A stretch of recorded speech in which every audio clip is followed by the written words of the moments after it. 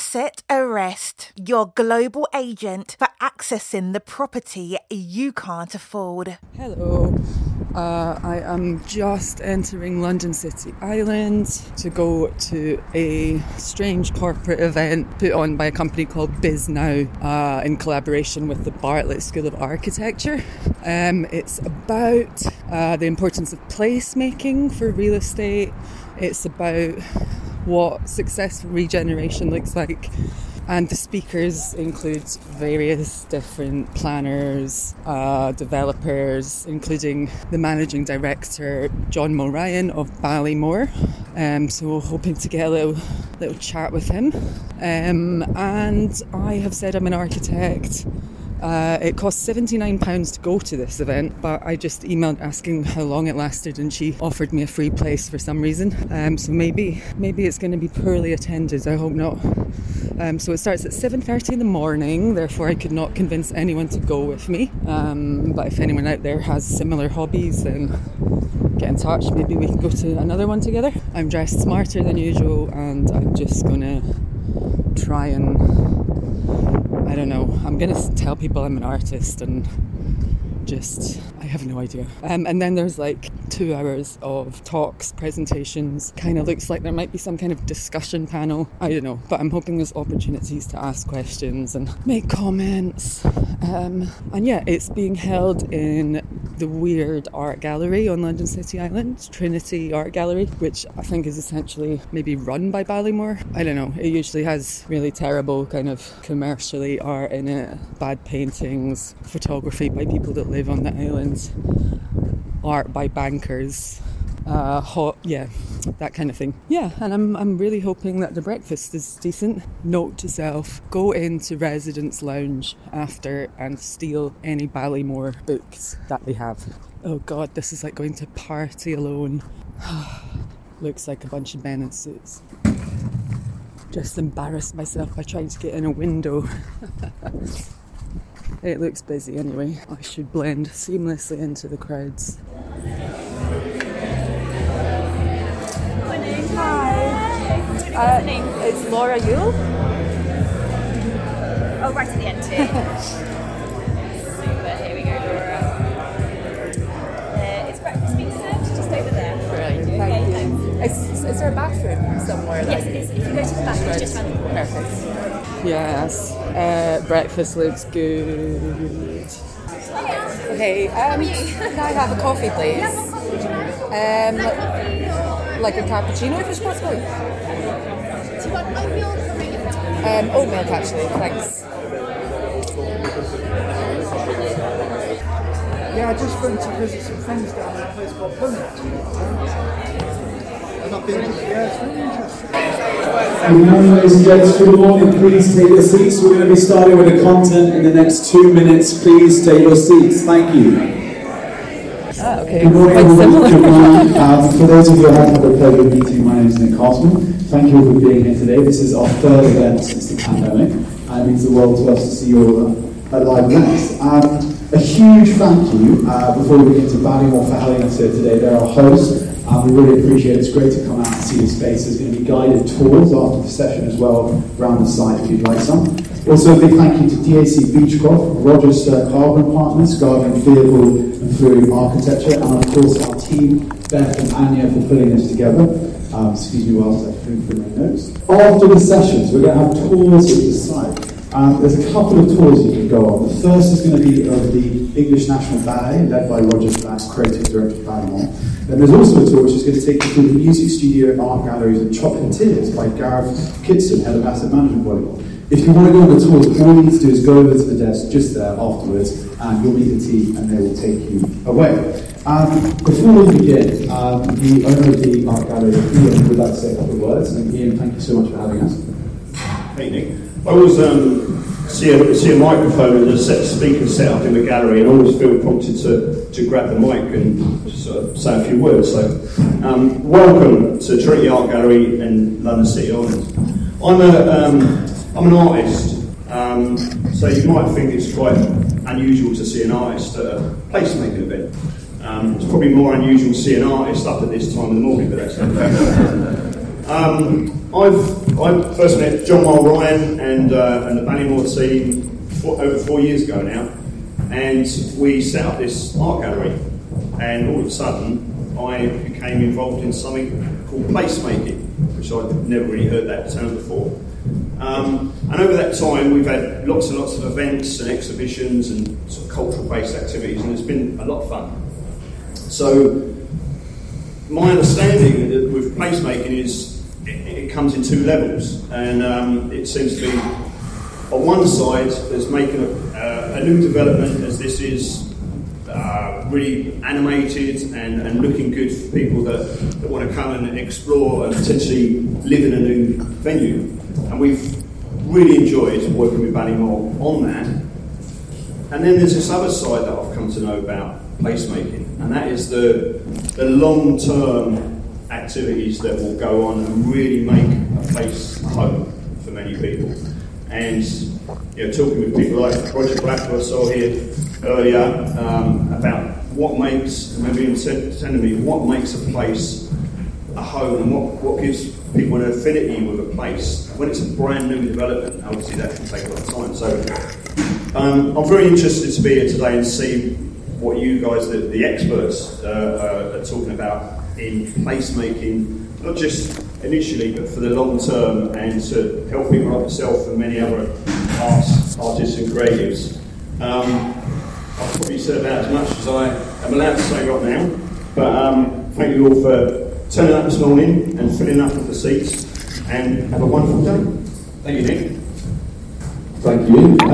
And on that note, we've got a panel of real placemaking experts. So the first panel is going to be Reshaping Communities Device for Shifting in the City. Sherry Dobbin, Chair of the Urban Art Forum UK at the Urban Land Institute. Deborah Freeman-Watt, Head of Urban Opportunities at Lancet. Roger Mandolin, CPE, Joint Head of Canada Water. John McCullen, Partner of Rochester Carpenters, participant moderated by Christopher Stanwell, Partner of Head of Planning at DAC Gripshop. So Christopher, please take it away. Thank you, Roger.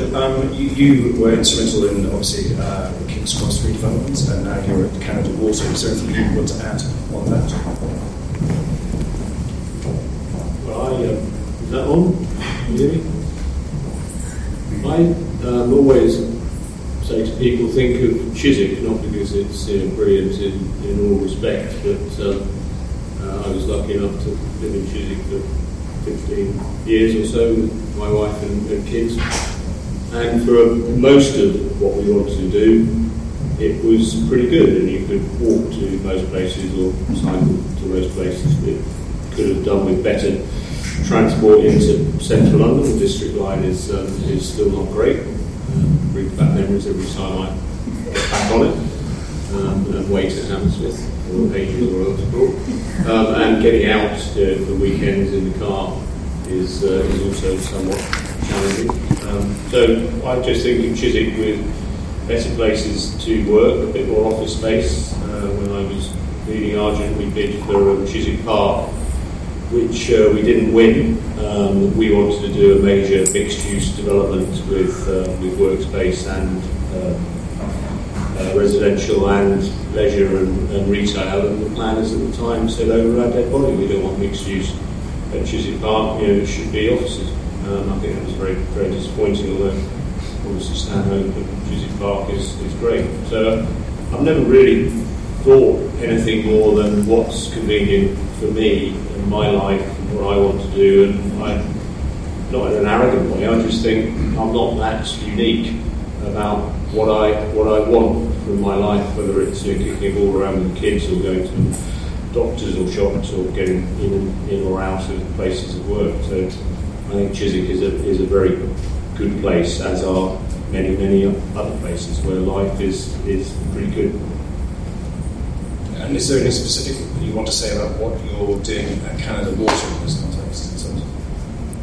Well, I thought King's Cross was about as good as it gets as a developer, and a very simple aspiration for the 58 acres at King's Cross was to extend central London. We looked at other bits of central London, what uses in central London we felt we'd try and include at King's Cross, but also much wider, and there's some work we did in early 2000s, where we looked probably almost a mile in some instances all round the periphery of King's Cross with Camden Council, looking at the social and education and arts facilities around, because we recognise and Camden recognise you're not going to put everything in 15 acres. So we didn't call it 15-minute city or a 20-minute city. You just thought if someone wants to live in that area, what's missing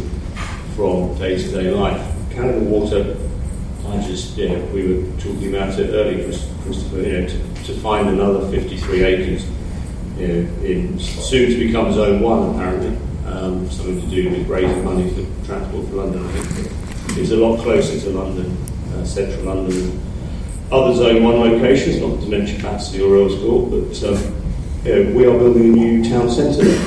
That's the aspiration of Southwark. They said Canada Wharf would be a new town centre. When I first went to see it, I suddenly realised we are building a new town centre with a high street. What is a town centre? We're not going to build a Chiswick or a Hammersmith or something, but it's just an extraordinary opportunity to think again. What would you put in a town centre? What would all you guys just think? Do a big square and go, I'm building a new town centre. What would you like in there? Various aspects, various times of your life. It's a huge privilege. We're having amazing fun working with great people, telling us what should go in the town centre. But my definition is it needs probably 30,000 people coming and going every day to work, to be educated. Probably 30,000 people living there, and 30,000 people coming and going every day, because it's just an amazing place, and that would give it its urban intensity, which to me is what cities and towns are all about.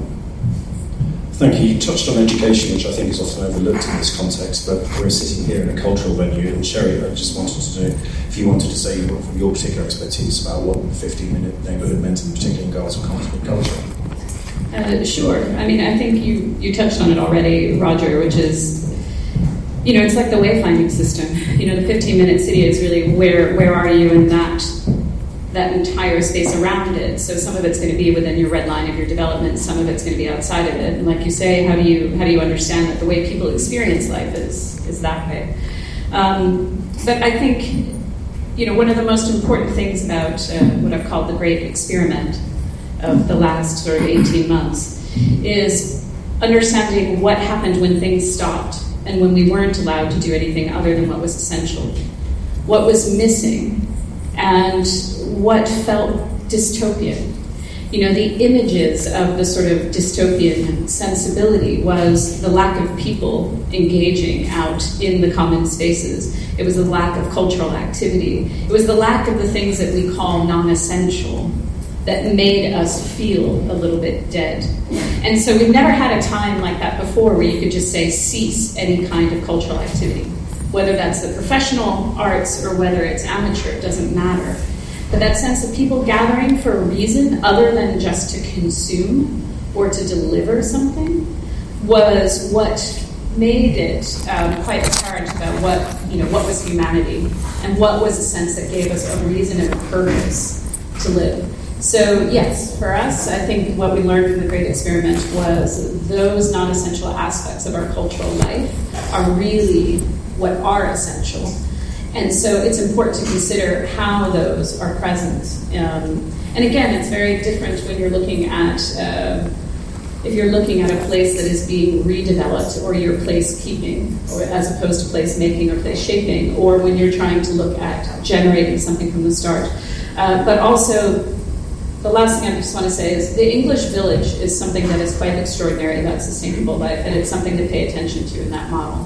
And something that makes a village really great is knowing that it's built up over a series of decades and centuries. So also leaving space to let the place and the people who are in it find what it is they're going to need to put into that space is also really, really important. Thank you. John, do you want to bring your perspective to this?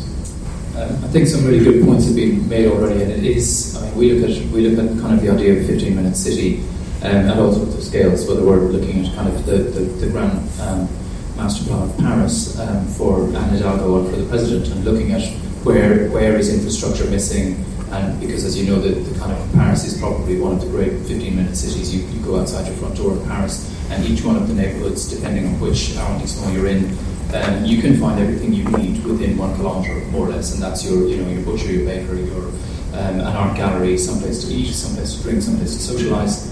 They probably don't have enough office, but generally an incredible number of touch points. I think it's something like 2,000 touch points in comparison to Euston, that has about 1. So you get in your car and drive for 15 minutes and find one thing. But I think the scale is really important. So you can look at a city scale, and then picking up on some of Roger's points, you can also look at components of cities and repairing pieces of cities.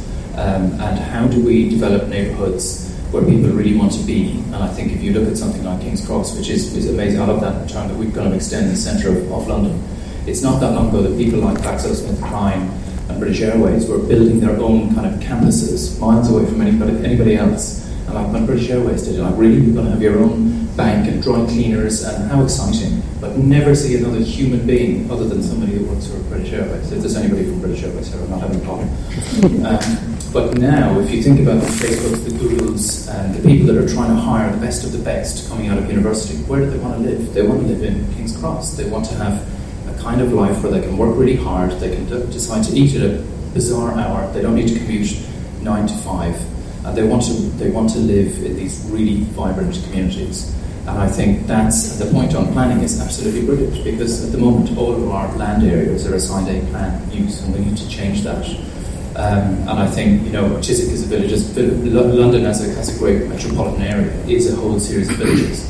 So in many ways we're already doing it. We just need to reinforce our high streets. We were talking earlier about shopping locally, eating locally, and you are kind of obliged to eat in the local restaurant, even if it's not that good, because you can't afford to let them go out of business. And so you kind of invest in your own neighbourhood, and then you meet people. And this today I think is my second event. It's just so exciting to see real people that aren't on mute and aren't a bit fuzzy. I'm going to talk about how fuzzy people are. And so therefore we need to think, why do we get together? And that's where you bring in the cultural aspects. It's not just go somewhere to work and go somewhere to sleep. It's all of the others, all the non-essentials.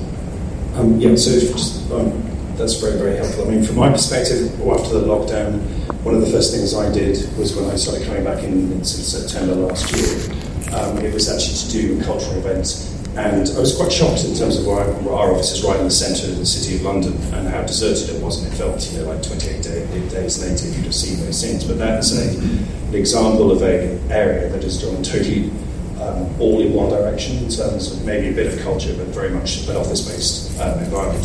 Where we are here, I suppose, it's 15 minutes to get to Canary Wharf.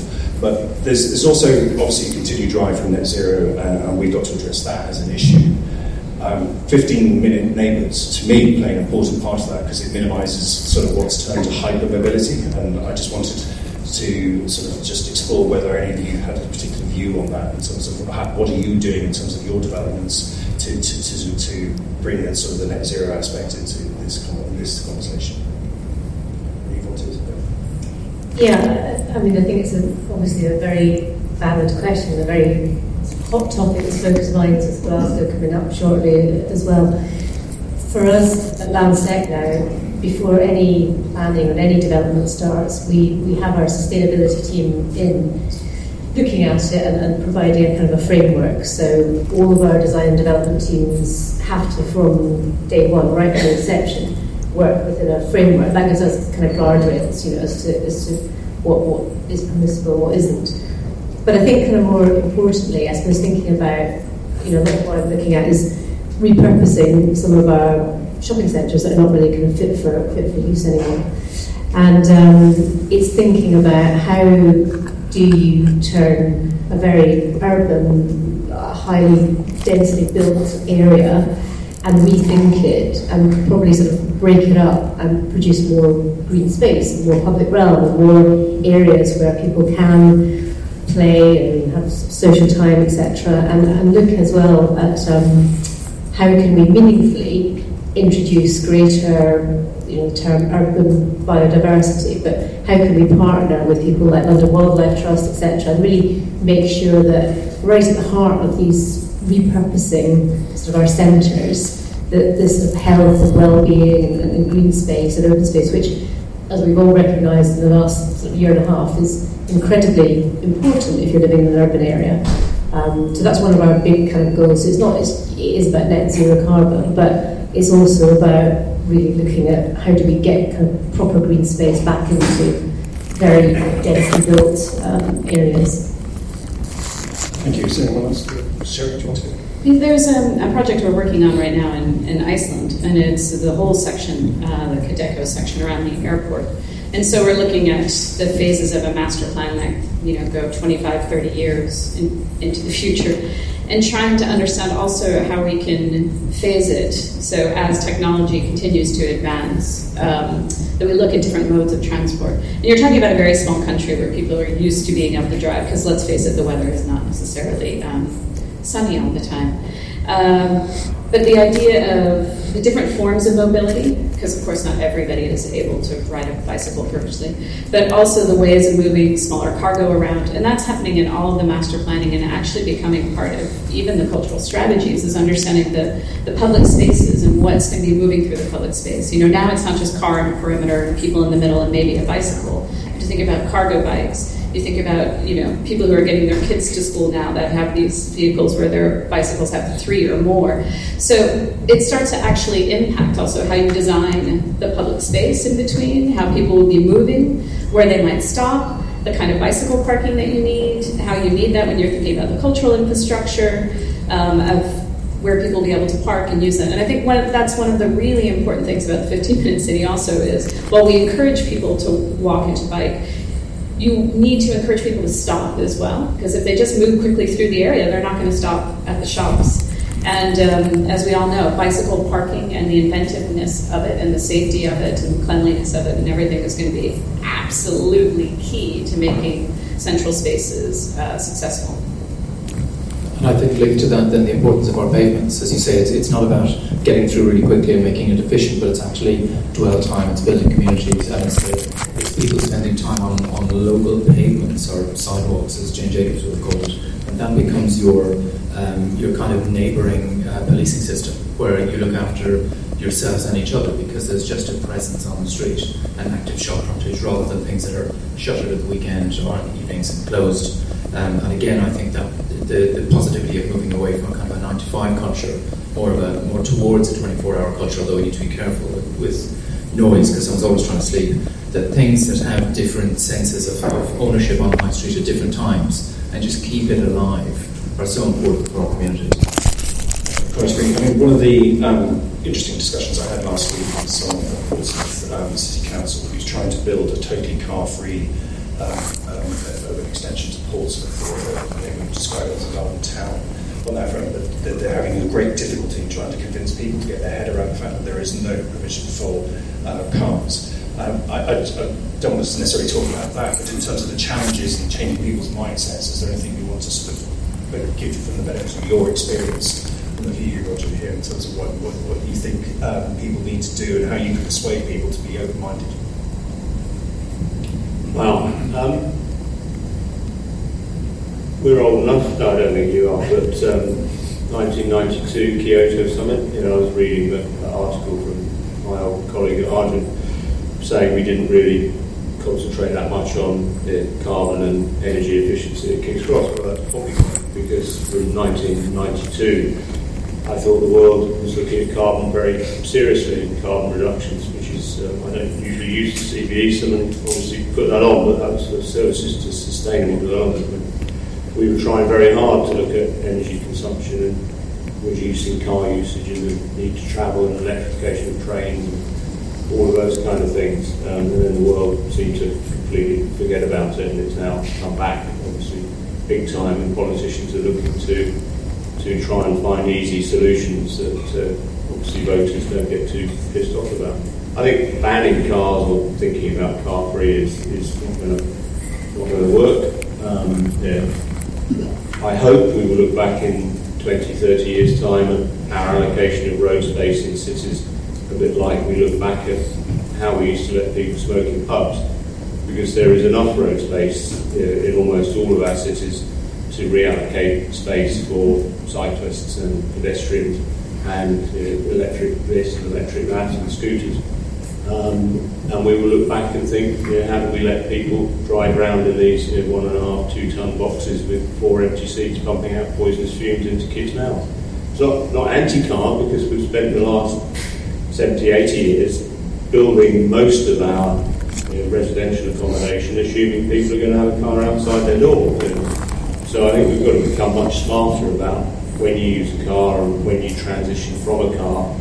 And so coming up with we're going to ban cars or do a development without cars, I think is not going to work. There will be a backlash because people are still going to have cars that become zero emission and hopefully less carbon intense in their manufacture. But I've been cycling for 35 years. I was talking to Steve McAdam. It doesn't feel much safer out on the streets.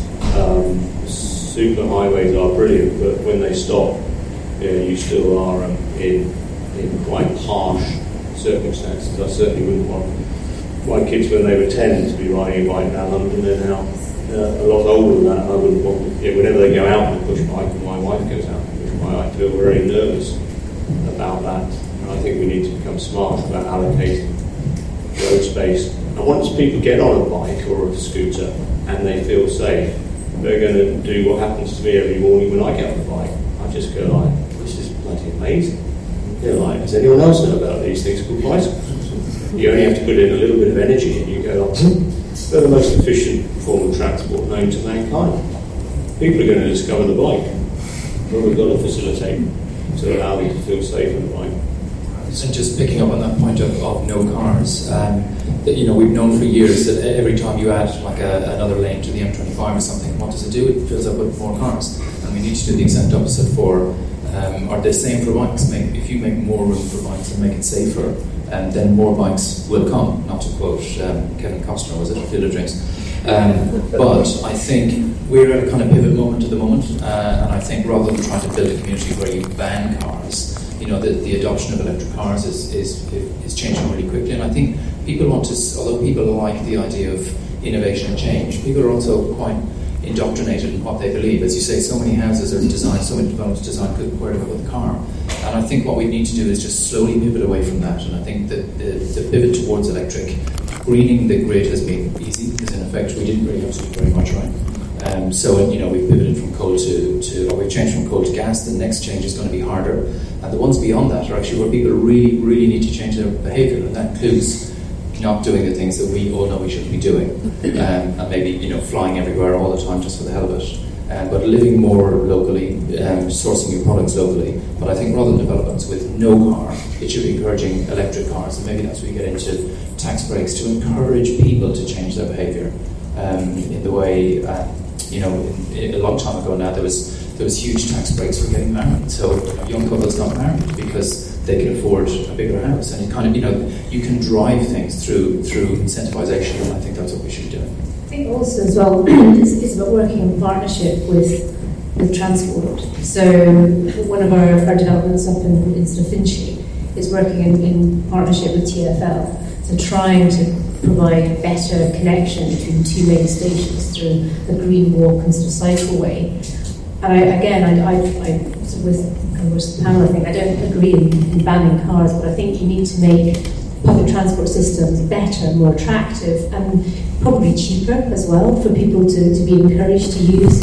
So again, in a lot of things that we're looking at, we will look at where are the transport nodes. Is the local council wanting to work in partnership to improve that facility for people to make it cleaner, safer, a better experience? And sort of draw people into using better public transport rather than that kind of stick of saying, you can't have a car because if you live in a big city like here, fine, that kind of works, but it's disregarding a lot of the UK who live in areas that's pretty inaccessible by public transport, I think. And cheap is a really good point. Like all the tram system in the centre of Melbourne is free.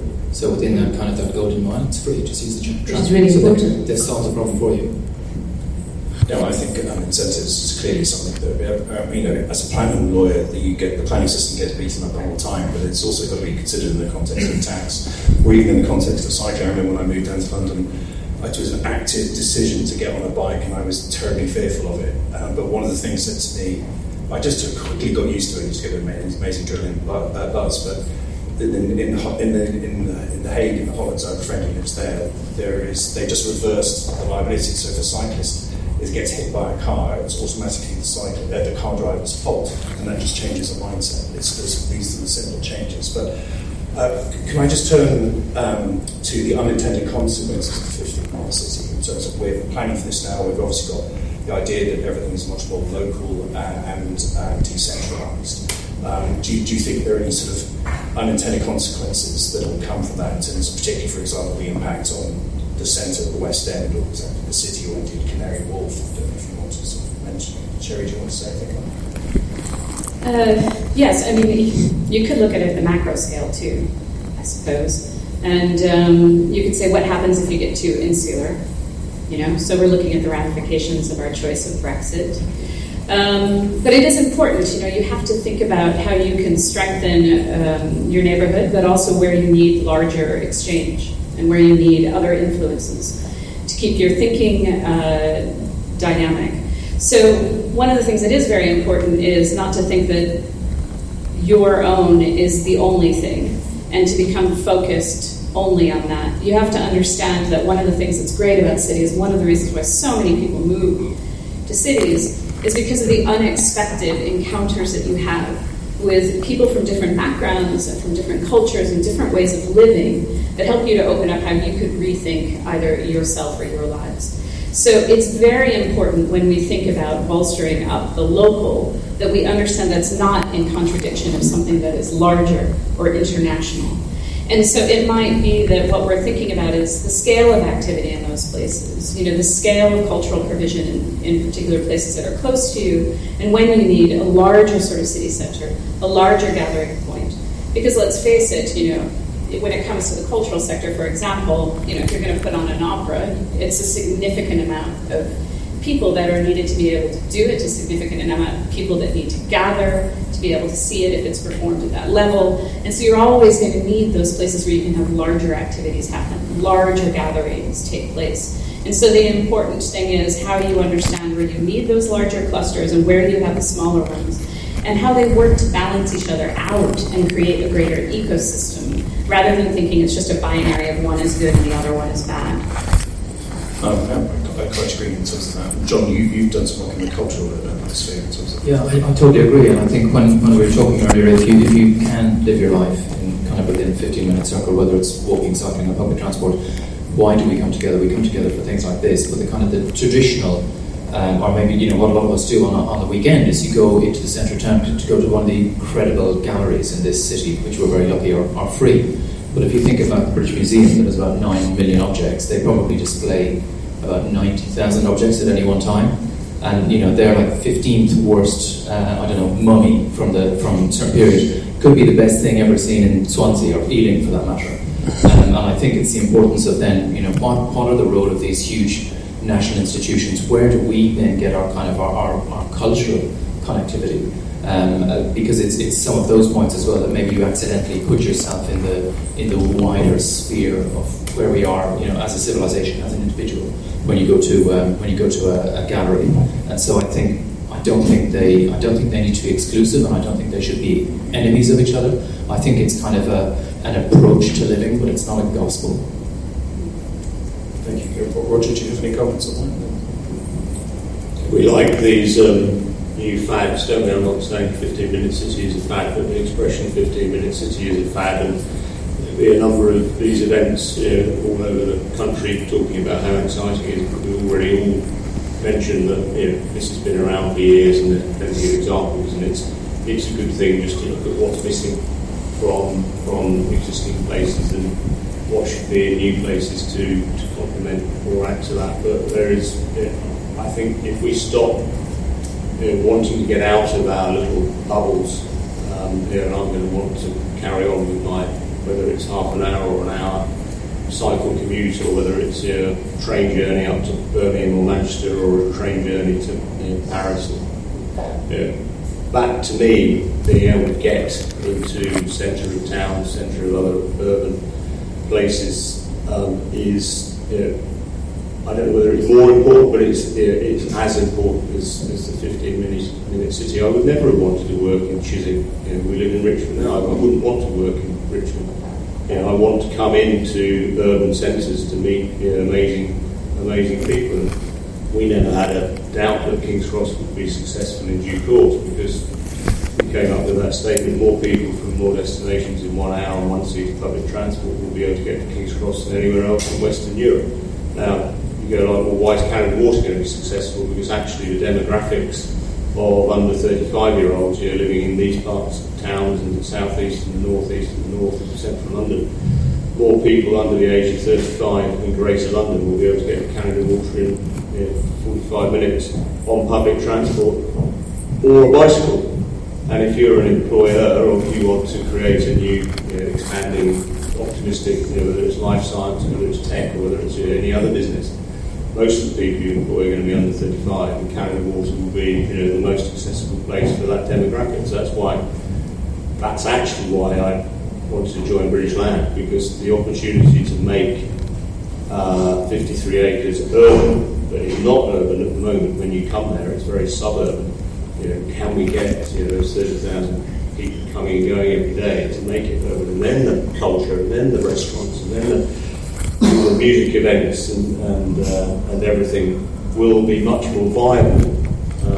And then I think people living there will be much more appreciative of all of those things that urban intensity brings, but not getting out of your 15-minute environment will be a disaster for humanity. So I think getting transport right, public transport right. And I'm sorry, the solution, or a solution, is interchange, transport interchanges, whether it's a car to a bike, or whether it's a car to a train, or whether it's a bike to foot, or whether it's foot to a scooter. And the UK is rubbish compared to some of our European friends. And planning doesn't help with that. Planning can't look at land where transport intersects and allocate space to allow people to park their car. I found that in the Thames Valley, trying to do a big transport interchange on Junction 11 at the M4. You probably know it, Christopher. And just normally you can't do that because it's Greenbelt. A lot of our transport intersects in Greenbelt. And until this country can actually look at getting from one mode of transport to another more easily, we're going to have real trouble. I agree. I mean, from my perspective, I think people need to be more flexible with their attitudes to what is in Greenbelt and sustainability, and also the density and the mixture of uses. I think really needs to come to the fore. I think there's sometimes still too much rigid thinking on that. I'm going to open up to some questions shortly, but Deborah, did you want to add anything to that in terms of? I think, back to Sherry's point, I don't think the 15-minute city or neighbourhood needs to be a kind of exclusive thing and you just sort of sit in that little bubble. I think there is always a desire, particularly from maybe younger sort of generations as well, to get into a big city and the buzz. I know certainly I grew up in a very small town in West Coast of Scotland. I was desperate to get to London and experience the buzz of big city culture, meeting people. So I don't think in any shape or form it's the death of big, vibrant urban centres. But I think what this, again, last sort of 18 months has shown us is that there are more possibilities, there's more opportunities, and maybe you can shape your life in a slightly more flexible way, and you can get to enjoy both local and more kind of bigger urban experience. Indeed, I mean, what we're really avoiding is basically dormitory towns and having a mixture of uses. I think that's the idea. So I'm going to open up to any questions. Does anyone got a particular question they want to ask the panel? Sorry, not sure it's a question. Maybe comment around the notion of 15-minute city. I agree that it is a kind of buzzword, but actually it's quite useful in my experience. So working with boroughs who have been rapidly over the last 10 years converted to residential, and have been looking to do like and working, and that this notion has helped them reassess, because they've been converting office buildings to housing, or they were looking to sell some wonderful 60s buildings that they've now reassessed and see the potential to create that sort of mixed-use town centre, to keep work in terms of to provide facilities for those who are working remotely, if they're going to central London every so often, and to place them as a result, to create a hub, to create a creative hub. So I think that the notion that we might all accept is quite useful in certain circumstances to help people reassess their town centres. So not a question. No, thank you. I mean, for those that didn't hear, I think it is useful because, I mean, fair enough, you could say this is a cliche, and as Roger says, it's been around forever, but people do become rigid in their thinking, and if you say to people that some families have got wildly different experiences, so in my experience, there are some great junior plans out there who've never really done anything, they're not used to sort of different concepts, so the fact that we're having this conversation is helpful in that respect. I think the other thing that we've all discovered that's really necessary is inequity of smart technology. So what have we all discovered? We all need a decent Wi-Fi bandwidth, right? But this is really important in how we think about that kind of infrastructure that we're building in. And now it doesn't matter whether it's residential or whether it's commercial or it's going to be mixed use. We need this equity of access to technology.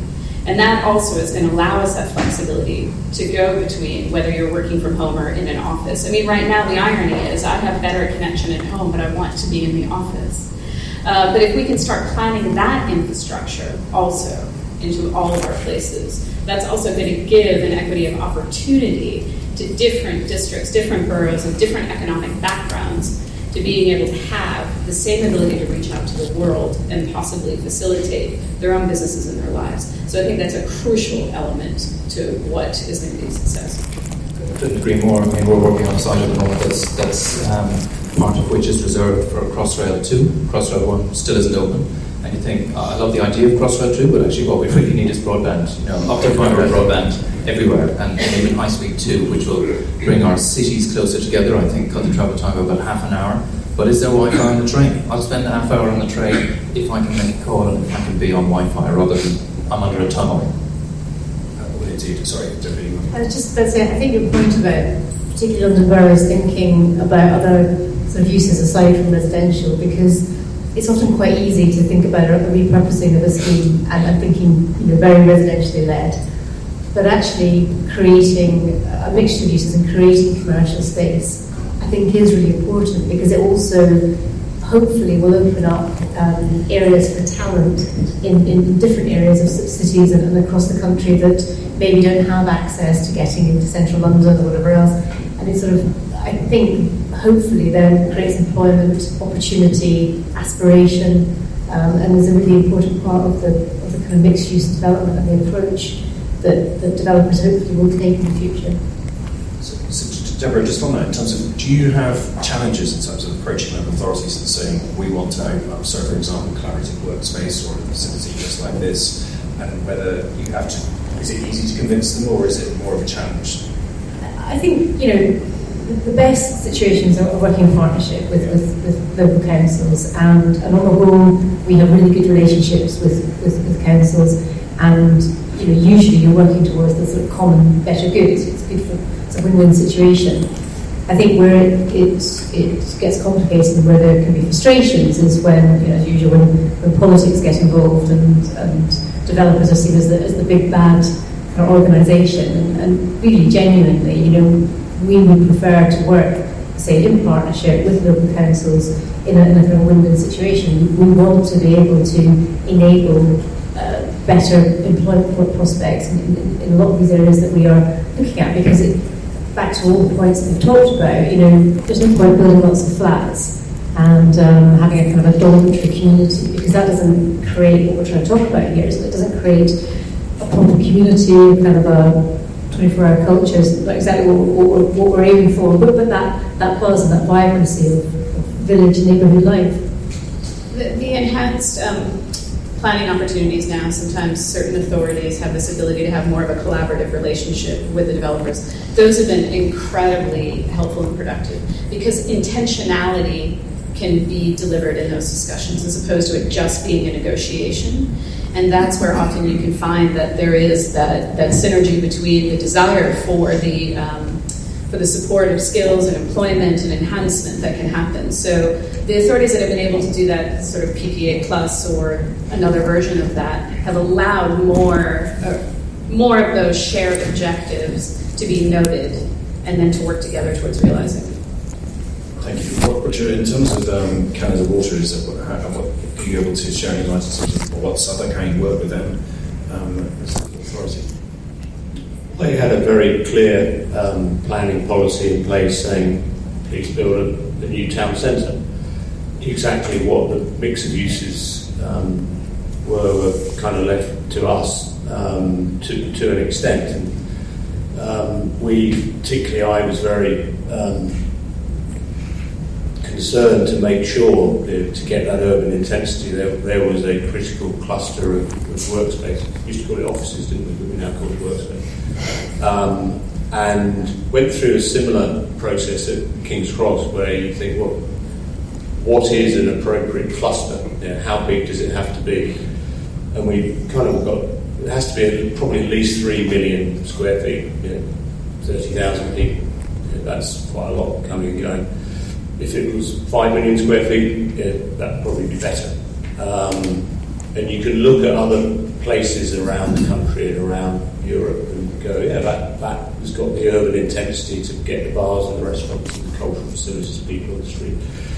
And Southwark were very amenable to that. They said, if you think this is a place where people are going to come, you go, well, they are, because the transport system there is extraordinary. And a developer adjacent to us has just put a planning application in for another million. So we're going to get up to 4 million square feet of workspace there, which is a bigger cluster than King's Cross. And I think anyone that goes to King's Cross now, a lot of the offices are obviously not occupied now, but some of them haven't been occupied because they've been under construction. I think there is enough urban intensity there for the bars and of course there is for the bars and restaurants. And Southwark have been very amenable to that. Their policy was great. It's taken a long time, but that's not kind of Southwark's problem. That's just London, and planning has just become more complicated and more time consuming. Nothing to do with you and your profession, but it's all of us. We just want to ask more questions and have more demands, and it just takes a long time, isn't it, planning, and that costs more money. So it's taken us just as long at Canada Water to get planning than it did at King's Cross, where there wasn't a policy in place, which is maybe worth looking at some point at another seminar. Planning seminar, no, that'd be really boring. It's your fault. Okay. Sorry, it's a question at the back then. Yeah. Isn't it the case that outer boroughs probably have the most to gain by the 15-minute city concept, and yet the development economics are probably that inner boroughs are going to simply enhance their offer? If that's the case, what do you do about it? Yes is the answer to that, I think, but I think make better cycling in the outer boroughs, seriously, because the outer boroughs do tend to have more cars going a bit faster on streets that just feel a bit unsafe. Sorry, I keep going back to Chiswick, but obviously Chiswick Park has been a major success and a big office development. But all of these outer boroughs could produce more and better workspace, and people being able to cycle to them and walk to them, whether it's 15 minutes from their house, would be a good thing. So I think if the outer boroughs really think about accessibility and walking routes in the same way that some of the inner boroughs have done, the slightly less bad cycling facilities are generally in inner London, aren't they? The super highways and the quiet ways and pavement improvements and stuff. I think the outer boroughs are a bit behind on that. I think it's also important to emphasise that we don't want them all to be the same. I think all of these various neighbourhoods should have their own distinct offer, whatever that is, because nothing worse than creating the same thing 15 times over. So I think the inner boroughs will always be slightly different, but they're going through a different kind of, they call it the donut at the moment, where the birth rate is declining hugely particularly in the central 5-6 boroughs, because people are having less kids there, and therefore there is a better offer that the outer boroughs can benefit from people who don't want to live like that. who want a bit more space, maybe want to have a big family. So I don't think they all need to be the same. Yeah, it's not just what you do, it's how you do it. And what's the great sales adage, it's make it easy for someone to say yes. Find a way to encourage people to do as opposed to say don't. So, hitting on that idea of authenticity or discovering what's distinct, emphasize that, make it easier for someone to desire to stay there. It's what feels different about a place, how you can identify it, how you can easily say where you are or why you've chosen to be there. That's what's going to make a difference. There's an amazing statistic. Sorry, I was met with Quintain up in Wembley, where they do lots of build to rent, and they have a statistic that if somebody's in their build to rent units in one of their buildings, if they make 2 friends over the period of their tenure, which is I think basically a year, they're something like 4 times more likely to renew. And it's a pretty terrifying thought, I think, that in a whole year in a building you've made 2 friends. That means there's an awful lot of people not making 2 friends, which I think is one of the I suppose the scary things about the city. But I think that's why all of these neighbourhoods trying to be the same thing, trying to offer a different value or maybe a different focus, is really important. Because we all have a sense of identity. Well, I don't, but. That's quite terrifying. But I have to say, build to rent as an asset class is still got a long way to go. It needs to be more flexible as far as, I suppose, just 1 or 2 bedroom flats. It needs to be sort of more addressing families as well. But on the borough point, at the Oxford Planning Conference, petitions just for lawyers, it's for planners and surveyors as well. There was a presentation by Epping Council, as far as and they are actively greening their borough and turning spaces like golf courses into reservoirs of biodiversity net gain, and that is their USP. So I think it's worthwhile watching that talk if you want to explore around an opportunity, because I think, and I've done some work with some people in terms of some of the northern cities where they're actually just greening their cities because they realise there is nothing else that really works in there. There's an opportunity. Are there any other questions?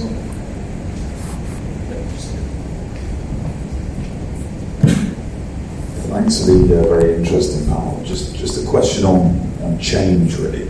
I'm just trying to work out how different this panel would have been a year and a half ago. So the question is to the panel, on the schemes you're working with, what material reconsiderations have you made, if any, kind of moving into a post-COVID era? I'm just trying to work out kind of specifically. Are people doing stuff differently, or is it just an evolution? There's a lot more emphasis on co-location or cooperative high streets, understanding how spaces may share different types of class usage. So a shop may also be something that is servicing, which is also a bar, which is also a creative workspace. And so there's a lot more understanding of these spaces that share, and knowing that we also have to go to different local authorities and say, you're going to have to loosen up and readdress what the class usage is. But those economic models are very important. And the other thing is the fluctuation in the ability to support a lot more of the temporary smaller businesses into the footprint, and how you actually build that again into the master plan. That there have been so many quick, inventive, particularly food-related opportunities that have happened with small shops and everything that want really short leases. And how do you build that into the framing, and how do you have those different questions as far as asset managers? And then there's also on the cultural sector, there's been a lot of consideration about the kind of governance and how you support things over a longer term. And there's more interest in having cultural entities on a longer term lease, because they're more likely to keep a constancy than, say, a big retail. Now, we watch the H&Ms and such, the sure bets remove in a second. But the cultural entities can stay for the longer term, and sometimes those can give you the sense of permanency of identity of place. So those are some of the shifts we've been experimenting with. One of the things that we are looking at the moment, we don't really have a solution to, is, and it links in a different way to 50-minute city, is obviously it was on the rise anyway of deliveries, Deliveroo, Amazon, whatever else, and probably pre-pandemic, last mile logistics, certainly to me, meant kind of repurposing, I suppose, semi-industrial areas on the kind of outskirts of London. Now we have so many inquiries for unused bits of our sort of shopping centre to be taken over by a variety of last mile logistics. It really is last mile, I mean, it's kind of under the 50-minute delivery point. So when we're thinking about what do we do with meanwhile use in some of our centres, particularly maybe sort of basement car parks, this kind of thing, so we're moving away from encouraging car use, or they just aren't really used. This is becoming a hugely kind of demand-led part, and we're trying to work out in our repurposed mixed-use developments, how do we integrate this, and how do we make the experience for people living in the residential areas just easier? You know, rather than getting all your Amazon deliveries traditionally to the office and sort of all in the post room, how do you make it a much more efficient way, I guess, in your apartments? But that's a brilliant point, isn't it? Because you think of all of the Amazon deliveries coming in, let's say, into the city in EC1, and then everybody's taking them home on the tube, and they've made that journey twice, and they just don't need to. And so that last mile, and I think focusing is so important. Good question. Other than last mile urban logistics, of which British Land has been in a frenzy of activity, we are actually doing some stuff now, having bought car parks and things like that. So it is quite exciting. Yeah. But all retailers were forced into it big time, weren't they? And very few of them have made any money from it. So they're all very excited about working with us very closely, trying to do that better. The simple answer to your question is we haven't done anything at Canada Water, and before you think, well, that's pathetic because the world's completely different. If you think what were the main concerns we had about urbanisation 5-6 years ago, when I arrived at British Land, the big issues were pollution, air pollution, access to green space and physical activity, the ability to be able to get to places on a more flexible diurnal basis. People weren't all arriving at 9 Monday to Friday. You could see that happening. Buildings that were more adaptable in terms of workspace environments, fresh air and opening windows, and obviously environmental sustainability and the car agenda. And so at Canada Water, we've got 120 acres, and anyone who hasn't been there, please see me afterwards and arrange a trip, because King's Cross suffered from everyone over the age of 40 knowing it was just horrible and full of sex and drugs and crime and filth. And they just kind of patted me on the head for about 12 years and said, good luck, it will never be anything other than a shithole. Genuinely, they used to say that. I'd say 99 out of 100. People come to Canada Water, they've got no idea where it is, including me, really. And we've got 120 acres of park and wooden dock. And we've also got some pool viewing corridors. So our buildings are generally 6 stories, connected to all these green spaces. You can open windows because it's quiet, so all of our ventilation systems were underfloor with much more fresh air. And so when you look back and say, should we have been doing anything different because of the pandemic? Not in that respect. We might be putting some more ultraviolet filters on the air coming in, but that's fine. The other thing that has just really helped, I think, this is my only kind of positive thing about the pandemic. Back to King's Cross, back to Brindley Place. So this is 25, 30 years ago. We were trying to do innovative deals with retailers, and particularly F&B, turnover deals, no long-term commitments, working in partnership. The whole of King's Cross, every one of those retail and F&B occupiers has got some kind of turnover. A lot of pushback from retailers. A lot of retailers go, "Oh, I'm never showing you my accounts, piss off, I'm just going to pay rent." There's still a lot of that about, but I think that's accelerated now, much more collaborative working between landlords and occupiers. I think that's a good thing. So that's now kind of almost embedded.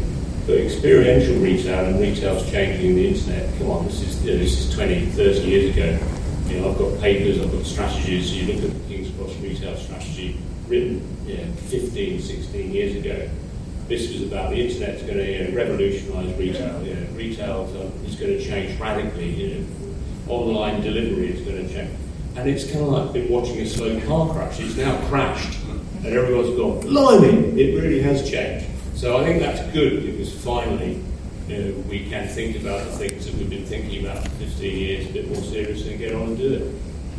Thank you. Just conscious of the time, and if I could just add my bit on that question, is it's flexibility in technology, and that's been the key thing in terms of, for example, this abolished presenteeism. We're now completely flexible in terms of when people work and cognizant of what they want to do. And I think people need to think about designing houses, for example, they've got that pipe storage, and it's a place where you can live and work, because we have found a lot of challenge, particularly with our younger colleagues, as far as they're literally, some people working in their beds, and that has to, that wasn't good for their mental health at all. And I think in terms of designing schemes, that needs to be brought to the forward in terms of providing that flexibility going forward.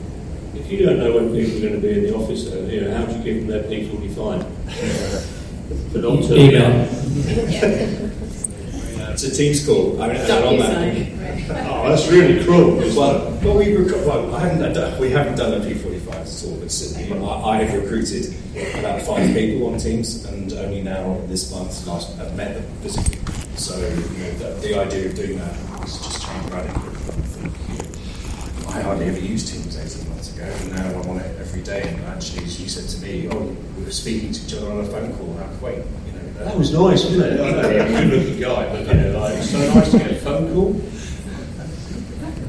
Thank you. Okay, on that note, we'll say a very big thank you to Christopher and the Reshaping Communities panel.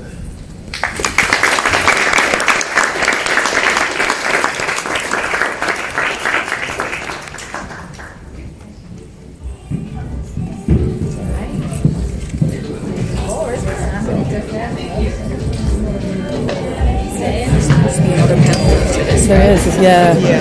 Oh, has that got the...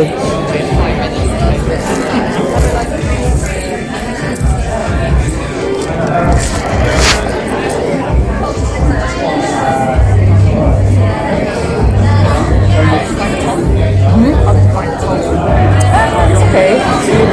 Yeah. What's the... Do you know what the next one is? I've lost my... Thank you, Will. Alright, so don't go anywhere, don't stay in your seats. The next panel, we've got quantifying the value of placemaking. Our towns and city centres are back open for business, are you? On this panel, we've got Paul Clark, Senior Investment Director of Australian Super, John Moran, Group Managing Director of Ballymore, Christina Norton, Founding Director of Fluid Architecture, Edward Mays, Project Director of Silvertown and Members, and Jonathan Isles, Partner of Garden Google. Will the panel please take the stage?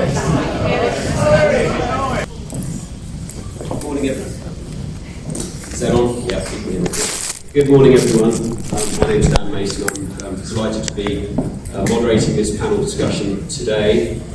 We've got a superb panel of leading developers, investors, architects and consultants today. So if these guys don't know about placemaking, then no one does. So looking forward to hearing their views. So we've had a very interesting discussion, 15-minute cities, 15-minute centres, which fundamentally is all about placemaking. And we all know that placemaking is essential. It's very, very important. It's potentially quite intuitive, but we also potentially need to try and understand how you value placemaking. And that's the purpose of this panel discussion today. Placemaking, obviously, there's various ways to value placemaking. Clearly, the developers will be very interested in quantifying the commercial value. But in addition to that, there are other elements of placemaking that we perhaps ought to drill into today as well. And that's obviously the community value, the environmental value, and the social value. And how do we do that? So, without further ado, I'm going to kick off today with a question. Really just to try and understand what tools the industry has and KPIs that they use to really understand the value of placemaking in the industry. And that's with regard to both, obviously, as I say, the social value, community and commercial value, environmental value, and also the occupier demand. Ed, can I start with you, please? I'm just glancing around, but you caught my eye first. Ed, could you give us the experience, please, with your background is obviously you are the project director of Silvertown. and perhaps give us some examples of how you use metrics and indices to measure the value of placemaking on that scheme in particular. Great, thanks, I'm happy to. So I work for an organisation called Lendlease, and we kind of specialise in large-scale mixed-use urban regeneration projects globally.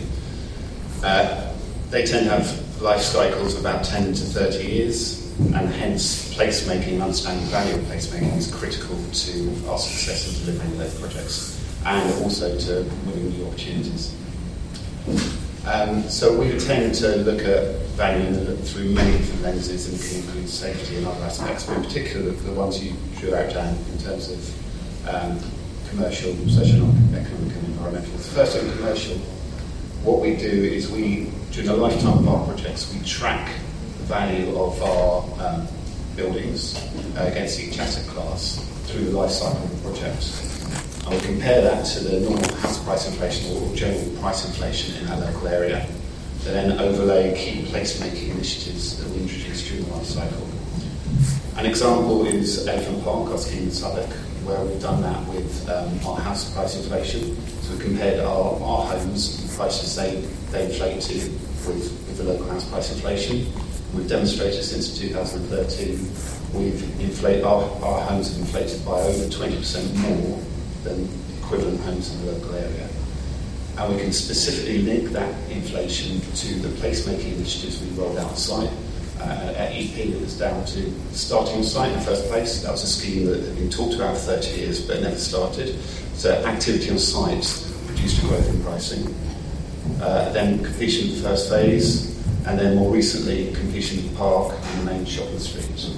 Each of those create that step change, which puts it out kilter with the local pricing. On socioeconomic, that's kind of one of the key parts of the DNA of Lendlease. And we roll out socioeconomic betterment programs in all of the projects we work on, principally because it's key to our public sector partners and communities that surround the areas we're working. Now, until recently, we weren't actually measuring the benefit that those programs came in any comparable way. And we were relying on testimonials and just the evidence we'd undertaken the programs. What we've now introduced in the last couple of years, in partnership with an organisation called Symmetrica, we've established what we call a social value bank, which puts a numerical pounds value on key socioeconomic betterment principles, and enables us to collect the value that we're creating from each of those programs, compare different programs, and therefore prioritise programs for future rollout, and also enables us to compare ourselves against what others are doing in the market. And because this is one of our kind of USPs as a developer, we're really keen to kind of actually capture the value of what we're doing and roll that out and broadcast that. On sustainability, there's a wealth of measures, so carbon, circular economy, climate resilience, etc. And we, again, more recently, we started tracking against each of those areas of sustainability with metrics against them. For example, we're rolling out carbon budgets for each of our projects to demonstrate not just carbon use, but embodied carbon. And that's to help us reach our targets in NZEs. We've committed to net zero carbon by 2025 and gross zero carbon by 2040. So we're measuring ourselves against those targets to demonstrate how we're achieving. Brilliant, thank you very much. Christine, with your experience of being one of the leading architects with regard to placemaking and master planning, how do you find your clients are adopting the measurement of value of placemaking? And do you sometimes find it slightly frustrating that perhaps the economic or the commercial value overrides other elements that you as an architect are trying to introduce into a scheme? Right, am I on? So I think I'll start with the first part of that question. I think it's really interesting that clients are beginning to move. I think architects have a real challenge in balancing their principles and their ambitions for achieving high levels of sustainability against the value. And then you get the value engineering process and things like passive house, all those things start getting cut out. So it isn't, we aren't there yet, but my experience is more on the placemaking side, and I'm currently working on a project called the Mayfair Green Route, which is for the Mayfair Neighbourhood Forum. So it's a community led initiative where we are, as we were just saying in the last session, introducing greenery, but not just green, but sustainability and social value into a strip of Mayfair that links Hyde Park with Park Lane. And we're working with Arup and their sustainability team there, and we've set up a set of KPIs that will, under our kind of key themes of greening Mayfair, of health and well-being, and of climate change mitigation. So against those we've got topics, and then we've got measurement means, and also the means of monitoring it. And some of the part of the monitoring will be actually with the local community to help sort of measure things, but it will also be about dwell time, footfall increase, and how people are using the spaces. So yes. Great, thank you. Paul, could we come to you as an investor in places, and obviously with your experience at both at Crown Estate and now at Australian Super, what measures do you require or do you see with regard to the places in which you invest? Morning, everyone. Well, I think we've all got the same problem here, really, is that at the end of it all, the principal measurement of value, which is recognised across sectors and within the sector, is going to be measurements like total return, IRRs, rental growth, house price growth, which you've mentioned. And that ends up being the default position, which we all at the end of the day use. And everyone's got their own additional metrics to measure the value of a place, which they wrap around these. But the problem with that is that they tend not to be consistent. And it's also difficult, I think, to put pound signs against absolutely everything, because it's almost as if microeconomics have overcome the values of the Enlightenment when you look at it that way. And if I were a public policymaker, I would encourage developers through the planning process to produce output-led development, so specific outputs that you wanted to see from them. Coming back to the financial metrics for a minute, I think the big change will be that although we're going to end up using these same metrics all the time, it's all the system really provides us with on a consistent basis. But what goes in to producing those metrics will change. So, for example, if you have assets that can't meet the zero carbon agenda over relatively short term, they will become severely stressed. And that will be reflected in the rents you can get and the yield out term, for example. It's particularly an issue for commercial buildings. So what I think we'll see, we'll use the same metrics, but the inputs that are driving the way those metrics move, I think increasingly are becoming broader. Great, thank you. Just picking up on one of the questions from the audience from the last panel about how perhaps 15-minute centres or placemaking has changed from the pandemic, and that led on to Roger's answer, I think, was with regard to actually it's been happening for a number of years anyway. Change has been happening for a number of years anyway because of the sustainability questions, etc., or points. But a question for John, really. John, are the KPIs in measuring real estate changing in today's world off the back of perhaps even the pandemic as recently as that? But are they generally changing, the KPIs that you're seeing from your experience in advising developers on schemes such as King's Cross? I think from a service provider, in terms of our consultancy service provider for cost management, we are at the front end of all of this, because ultimately our figures, our numbers are what drive the immediate value out of a master plan scheme. And having worked on King's Cross now for over 15 years and having seen that develop from cradle to grave, the KPIs have ultimately changed in terms of the way we value and put construction costs together. But actually, materially, as Paul was saying, we still have to make it viable. And so therefore our short-term goals are very much to work with our developer colleagues to ensure that a scheme can get off the ground.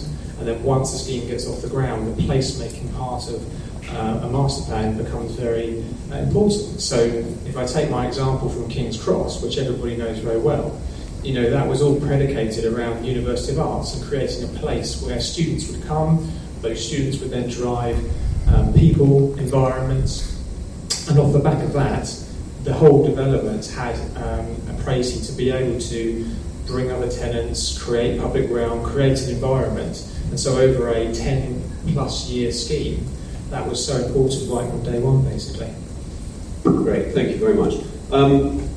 John, could I bring you into this here? We're sitting in a fantastic development which I'd not been to before, but John's company, Ballymore, have been responsible for the development of City Island, and other developments obviously in this area are ongoing. Could I ask you to bring some of your experience on the development of this place into how you quantified some of the initiatives that you brought to this place?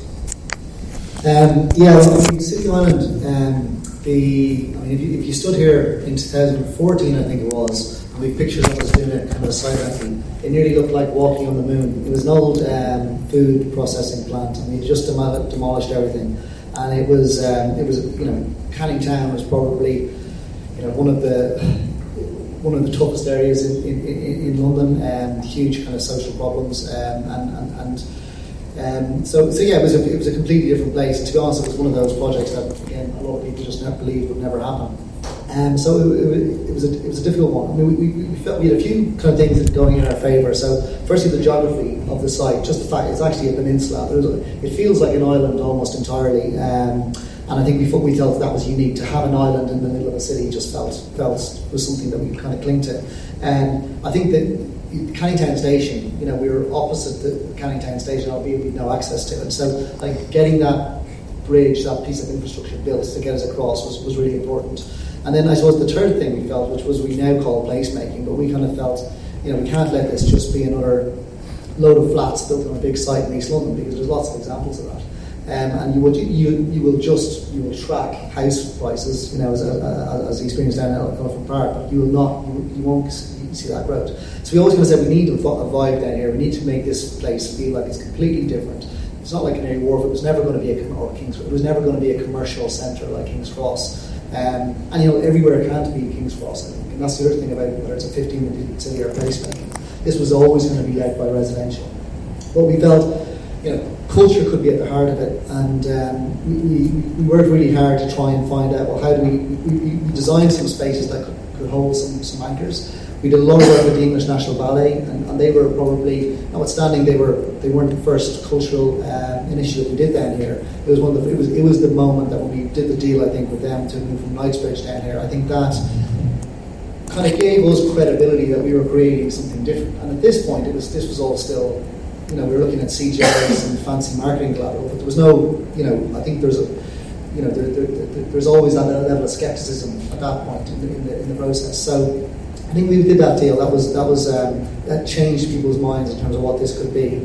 And what was really interesting then was that we started to find people who were attracted, whether it was buying homes or coming down here, people were really attracted to that idea that this was kind of going to be this little kind of creative enclave. So we like people like Ian, who we met along our journey to set this place up, and lots of different music studios. We have another gallery. We've got people making clothes and dresses and jewellery and all sorts of different things happening around Ireland. And I think that in terms of how you quantify it, I still remember when we did the English National Ballet deal. I mean, that was a building that was heavily subsidised by ourselves to try and make it work.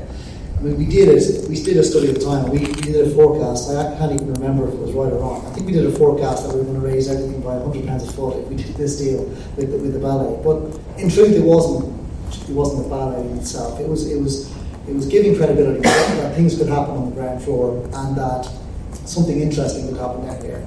And I think the nice thing for us in City Island, and this is not King's Cross, and this is not kind of a commercial hub where you have 30,000 people coming and going to work every day. But if you look at the ground floor, and if any of you go on the tour, these are independent businesses who set up their business, and almost all of them live on the island. They've set up their businesses on the island. Like this chocolatier, I think, is one of the ladies that's going to shows what she's doing.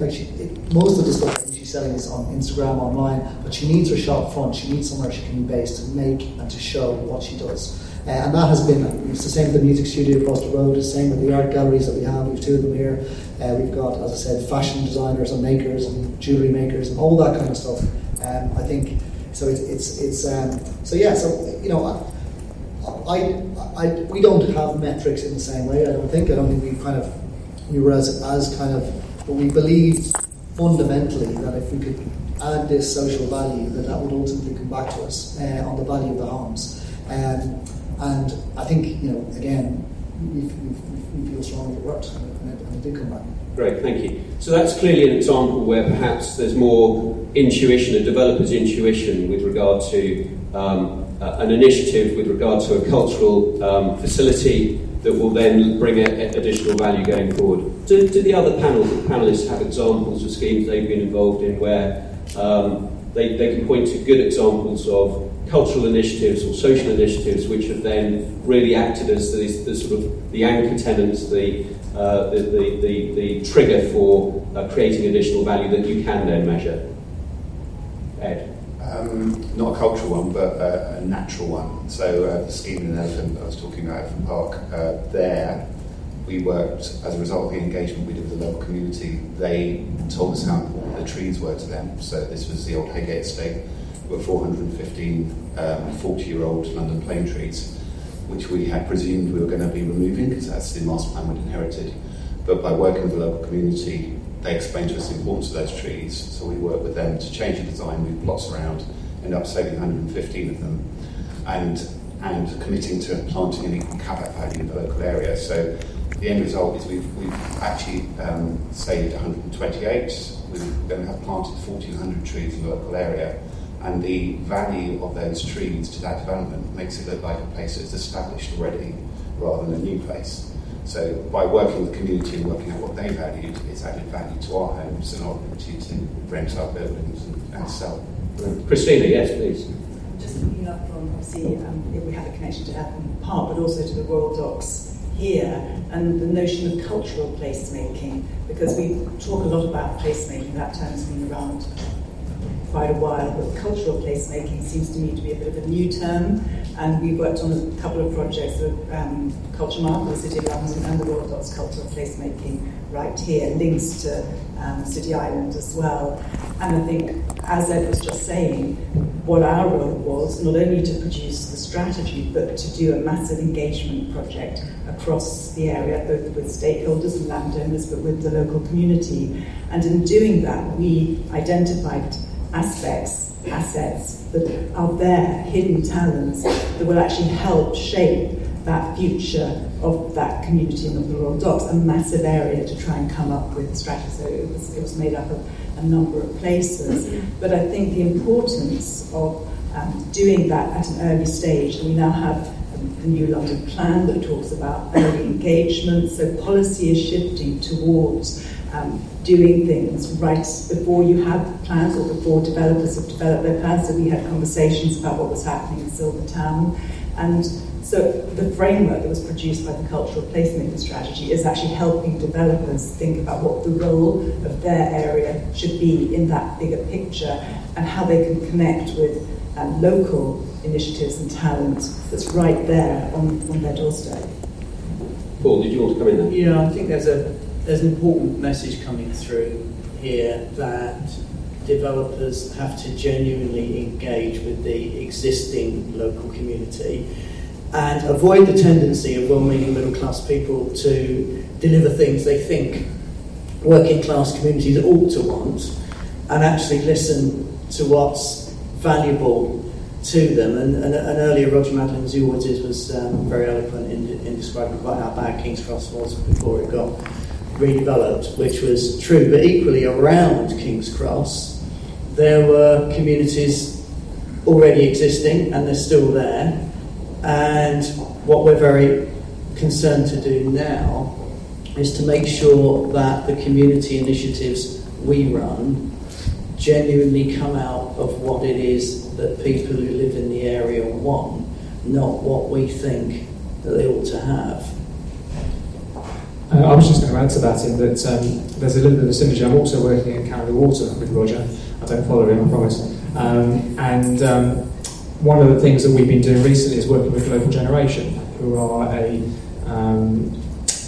a a small enterprise basically that works with local communities, and they create places that the local community, children and so forth can come to and basically engage in activities, whether it be growing vegetables or perhaps talking or whatever it may be. But this was endemic when we started King's Cross back in the early 2000s, where we had what was called the Skip Garden.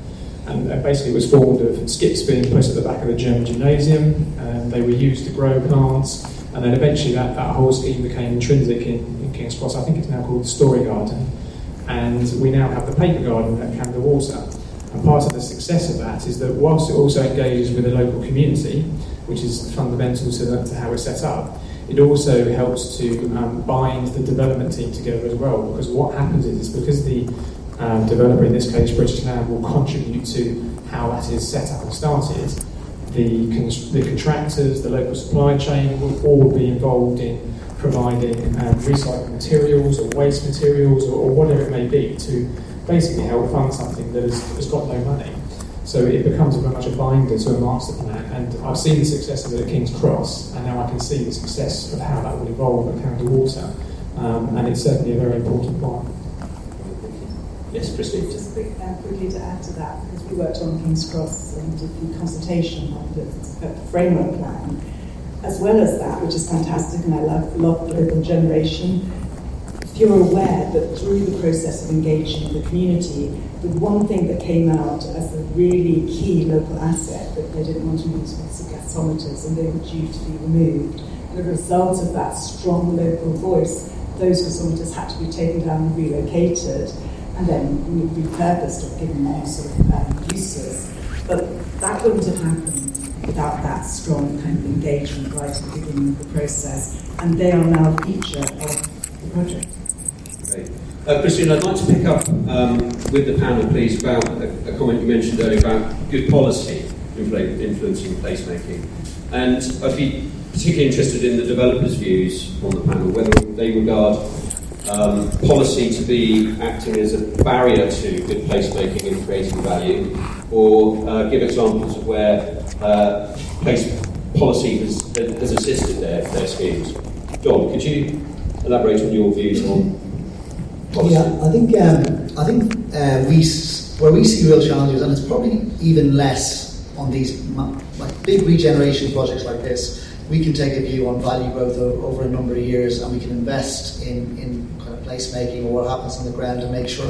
But I think where policy kind of falls down is kind of infill sites. If you're building 150 homes on an infill site, somewhere in East London, and normally the policy will dictate that you keep the ground floor free for either some commercial, retail, non-residential space. And very, very often we see those spaces boarded up with nothing happening in them. And a lot of it is, if you look at even these spaces, and if you look at where we are today, the fit out.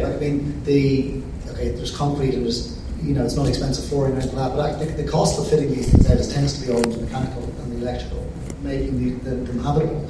And that can be quite expensive. And I think I think by not recognising those costs, and particularly on things like viability, I personally feel at the moment within London that really the kind of success of a planning application is totally regarded based on how much affordable housing is given. And we all know that we need more affordable housing, we need more social housing. That's something that the city absolutely needs. But in terms of creating places and giving a mix of uses, and we talk about a 15-minute city, and I think we're saying earlier on, actually it's just stuff you need locally to you, whether it's a supermarket, whether it's a chemist, whether it's a kind of a school, whatever. That's the kind of stuff you really need close to you, just for convenience, and so you don't have to travel long distances to get it.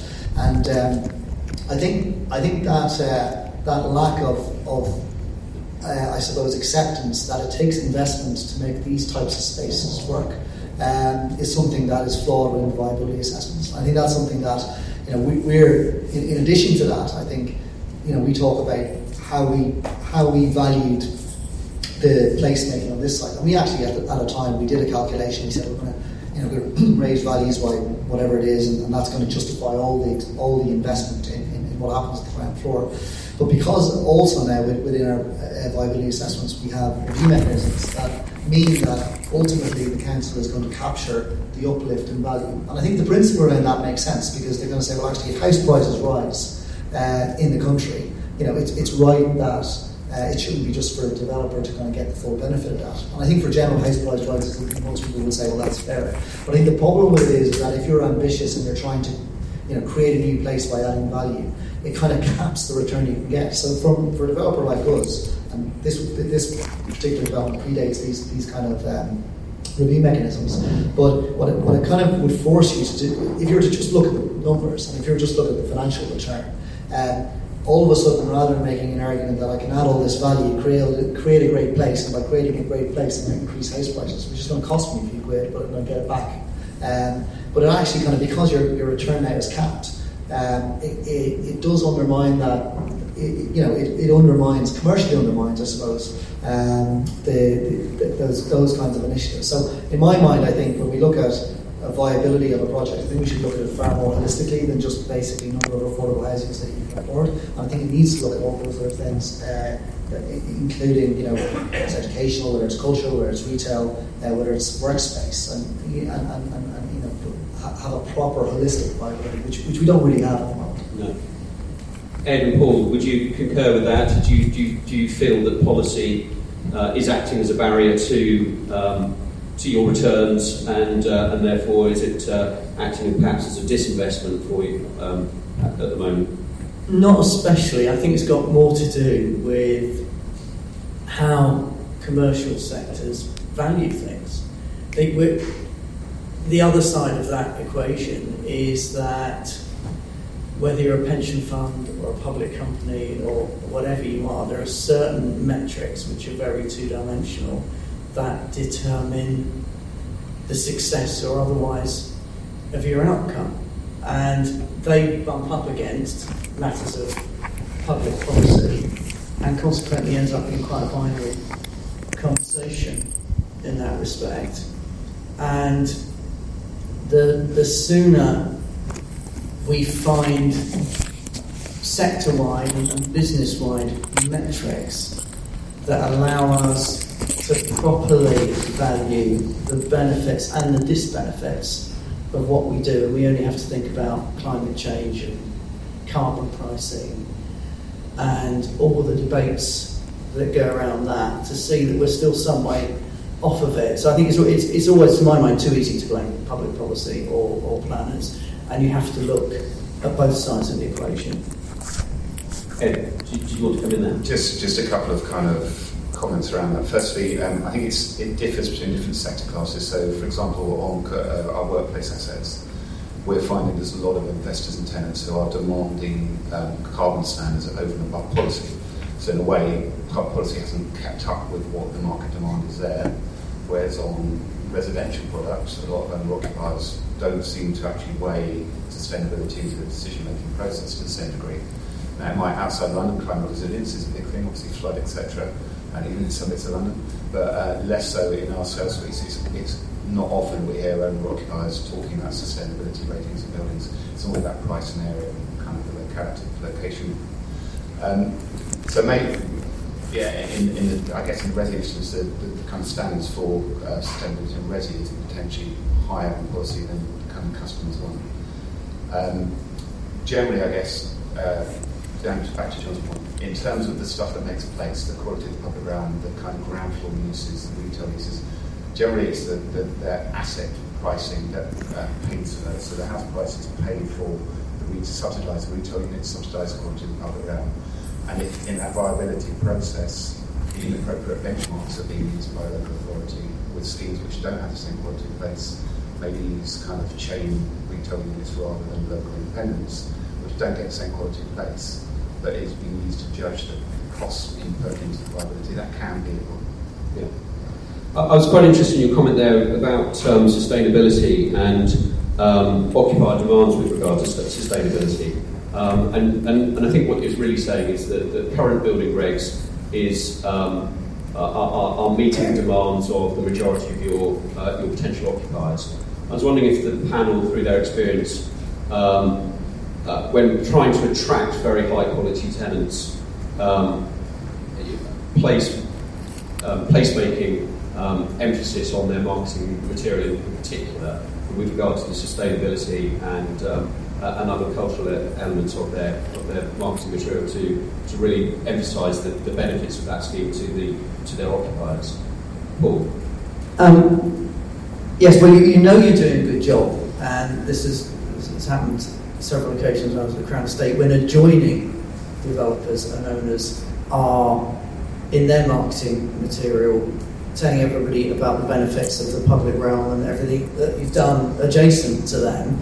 So there's no doubt in my experience that the quality of the spaces between buildings and what goes on the ground floor is a huge determinant of the quality of occupiers that you can get. And I think that's particularly true in a big way at King's Cross, because let's face it, who would have gone there 10, 15, 20 years ago? And even at the Crown Estate, when we would develop at the margins of the estate, so we would come down south at Piccadilly, which is where the Crown Estate's offices in St James's Market now are, that was nowhere between Lower Regent Street and, as it was then called, the Haymarket. But if you improve the public realm, if you do interesting things on the ground floor, then you can attract occupiers and command values that are indistinguishable from Cornwall, for St James's. Great, thank you. One of the schemes I'm working on is the Wembley Park scheme with Quintain, which is an 88-acre site which I don't know if many of you have been to, but many of you will remember that years ago you'd go to the stadium and you'd get off the tube at Wembley Park and you'd literally sprint to the stadium as quickly as you could. You wouldn't stop for any food and beverage, and you'd sprint back fearing for your life. Well, the estate has changed, and that's through good placemaking, in my opinion. But one of the metrics that we are witnessing, and my company's role is managing the retail on the estate, and we let and operate the retail on a turnover basis. And that basis basically means that the developer and the landlord, Quintain, their interests are directly aligned to those of their tenants, and therefore they are heavily incentivised to make a good place, because without that investment in placemaking, they're not going to get the customers the footfall through the scheme or the dwell time. And if they are investing, they see the returns directly through the rent. And I think that's quite innovative. It's taken reference from the designer outlet village concept, which they do have there, and elsewhere within the country. But I think it's a really good example of a developer that is willing to perhaps put their money where their mouth is and really consider good placemaking, provides the cultural assets that the estate needs and the environmental assets and greenery, etc. But also to make sure that the footfall is being driven, and because that's going to drive the rents, and that ultimately comes back to what we're talking about, which is creating value. I think probably one of the things I would say is, having seen a number of large schemes developed over the last few years, that a developer who can put that sort of capital cost down to start off with, because it is dead money. Until you provide your buildings, your tenants and your value, that money is out the door, and so you have to keep things rolling once you've done that. And I think it is intrinsic, and for all the reasons we've just discussed, it's really, really important. But not all people do it, unfortunately, because A, they can't afford to, or B, they're not quite sure that it gives the value that they so deserve. Christina, please. Just to add to that, I think that what you said is really good. I'm working for a local project that I won't name, who's delivering a mixed-use scheme, who had very high ambitions initially for the retail and commercial elements in terms of being quite imaginative, innovative, looking at integrated industry with retail connected to it, community spaces, really, really kind of ambitious project, who is at the same time being advised by a company like Savills, who's telling them where they can actually make the money, and hence, and are looking at the future tenants who are going to be living here rather than the existing community. So they are definitely targeting that. So they're being pulled so they can see where economically they would be better to look at. And then when they've looked at the value of the whole sort of project, they've worked out it's unsustainable. And so the area has been reduced, and rather than and the kind of the level of potential for it to deliver all these wonderful things that we talked about in the first stage of the project is, I think, really challenged.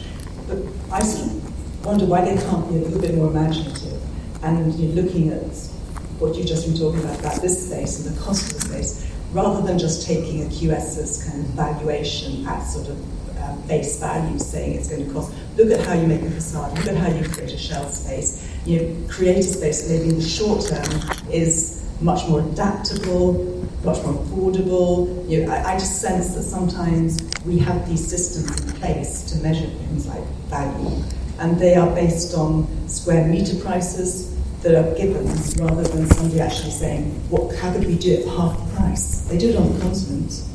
I think it's part of this point I do think is about what the occupiers both have the capacity to do financially and technically, because a lot of independents who want to take spaces like this, they don't have a professional team that they can get to design it, they don't have a contractor they can get to build it, they don't have that expertise and they can't afford it, and they also don't have the capital.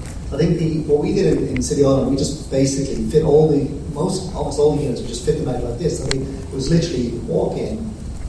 If you were selling something, you just put shelves on the walls and you start selling. If Ian's doing a gallery here, he got a shell. All of the presentation stuff is his, but it was something he could set up in. I think it was in a couple of days, or it was you worked pretty hard over a very short period to get it open. So I think giving, someone said in the last presentation, you have to make it easy for people. And I think to do that, the developer has to put the capex in at the start to make these places easily accessible to local independent businesses. And I think most places, unfortunately, there's some great examples where this has gone well. There's an awful lot of area around East London where you go to these estates, and all these places are boarded up for the simple reasons that no one can afford to put that capex in at the start, or independent operators can't. I totally agree with that. We found that we need to handhold local independents much more and give them the skills and help them in the process. So it's extra resource on our side to get them through and capital incentives for fit outs, etc. One trick we've learned is to avoid the big bucks of getting the chains in early, because you always will make more money if you get a chain, but you won't create the place value that you're aspiring to. And then the second thing is to retain control of our retail units. So we as developer tend to kind of design, build and sell the asset at the appropriate time. What we do before that now is take the headings of the ground floor within our own retail company, and we curate the retail over the lifetime of the project. So rather than independent building owners having control of that space, we have control of the space and control of that ground floor, which is critical, especially when you come to lots of affordable housing. So in Silvertown, we're going to be delivering 50% affordable housing. Therefore, it's critical that the retail is inclusive. It doesn't just cater for the £5 coffees and the kind of East London hipsters. It needs to allow for families who are on very low incomes. And that doesn't mean creating affordable retail units, because our experience of affordable retail units is you can end up with people who are buying £5 coffees from a tenant who's paying quite a low rent. What we need to do is create an affordable retail offer. So we need the equivalent of a local Greggs or a Lidl, local run equivalent to those, as well as the hipster places, create a kind of diverse mix which caters for everything, then will create a place which is sustainable. We are nearly out of time, I'm afraid, but I was just wondering if there are any questions from the floor. Great, couple of hands go up. Yes, in the second row. Me? Please, yeah. I am an artist, and I used to rent a studio space on the island, so I just want to bring my perhaps more critical thoughts on cultural placemaking into the discussion. I think as an artist, and as many artists I've spoken to who have been in similar situations, renting spaces offered by developers in new property developments, I think my feeling is that artists and cultural producers are just kind of essentially used for the value they kind of pertain to give to a development, but not actually supported in any kind of long-term or meaningful way. To give an example, when I rented the studio, which was just in the building across there, there was one moment when someone from Ballymore I don't know who exactly, emailed and asked me and some other tenants to tidy up the inside of their studio. This is a space I was obviously paying rent on, and I was like, that's my work. It's not mess. You know, I'm making sculpture, I'm making objects. Of course, it's going to look messy. So I'm just wondering how much of an understanding developers actually have of art and culture. Do they realise that the majority of artists are essentially working for less than minimum wage, and their supposedly affordable spaces are actually very difficult to pay for? It's essentially just about selling properties. How can it be more than that? Thanks for the question. I guess through my experience of curating retail places, this is a learning experience for developers as well, I'm sure. I personally think that the introduction of the arts and creative spaces, as Bangor have done here, it is essential. We can't rely on the cookie cutter sort of model of the past, where every community's just got a Greggs or whatever, as Ed was saying. So perhaps if I can pass. Yeah, I mean, apologies if someone asks you to clean up your mess. I'll speak to them later on. I think, listen, I'm not saying everything's perfect, and if you've had an experience that is maybe less than perfect, but I think the reality is that we have tried, like in terms of that, I'm guessing it was in the Artbyte workspaces. Yes. Yeah. I think we massively discounted, subsidised. So what we've done is we've provided that space at zero cost to Artbyte. So we are getting no income from that. We fit out the space to a similar specification as this, and to help them fund their gallery, we've allowed them to let out that space to artists like yourself at a discounted rate, and that funds their gallery. We do try and keep the place looking as well as possible. So I'm not saying no one would have said that to you, and apologies if that was I'm sure you're working hard on something. But overall, I think the providing spaces like that at that discounted rate for people like yourself, notwithstanding that incident, I think that I still think that's a right thing, yes, we want you. Yes, ultimately there is a commercial kind of. We want to kind of get great, I suppose, to get a bit of soul into a place. You need people who aren't just constantly working to try and to always to financial gain. And that's the great thing about the arts. I mean, it is about more than that. And attracting people like yourself down here is something that we try to do. Yes, ultimately we have the sinister goal of increasing property prices. I suppose that is part of the reason we did it. But I still think that kind of accommodation and providing that low cost accommodation, I think if there was more of that in around East London, I think that would be a positive thing. I would also just go back to the point that I'm sorry, I've got the gentleman who owns this gallery, he mentioned at the start, but placemaking is not just about the developer's initial setup and development of the scheme. It's about the ongoing curation and operation and creating cultural events going forward, which two elements to the equation, which I think are very, very important. Yes, sir. Yes, sir. My name's Jamie Kerr. I've sort of worked more outside London than inside London, but I also did work for LCR for a long time, who were the landowner at King's Cross and Stratford. And I also sit on the board of a development corporation not too far away from here.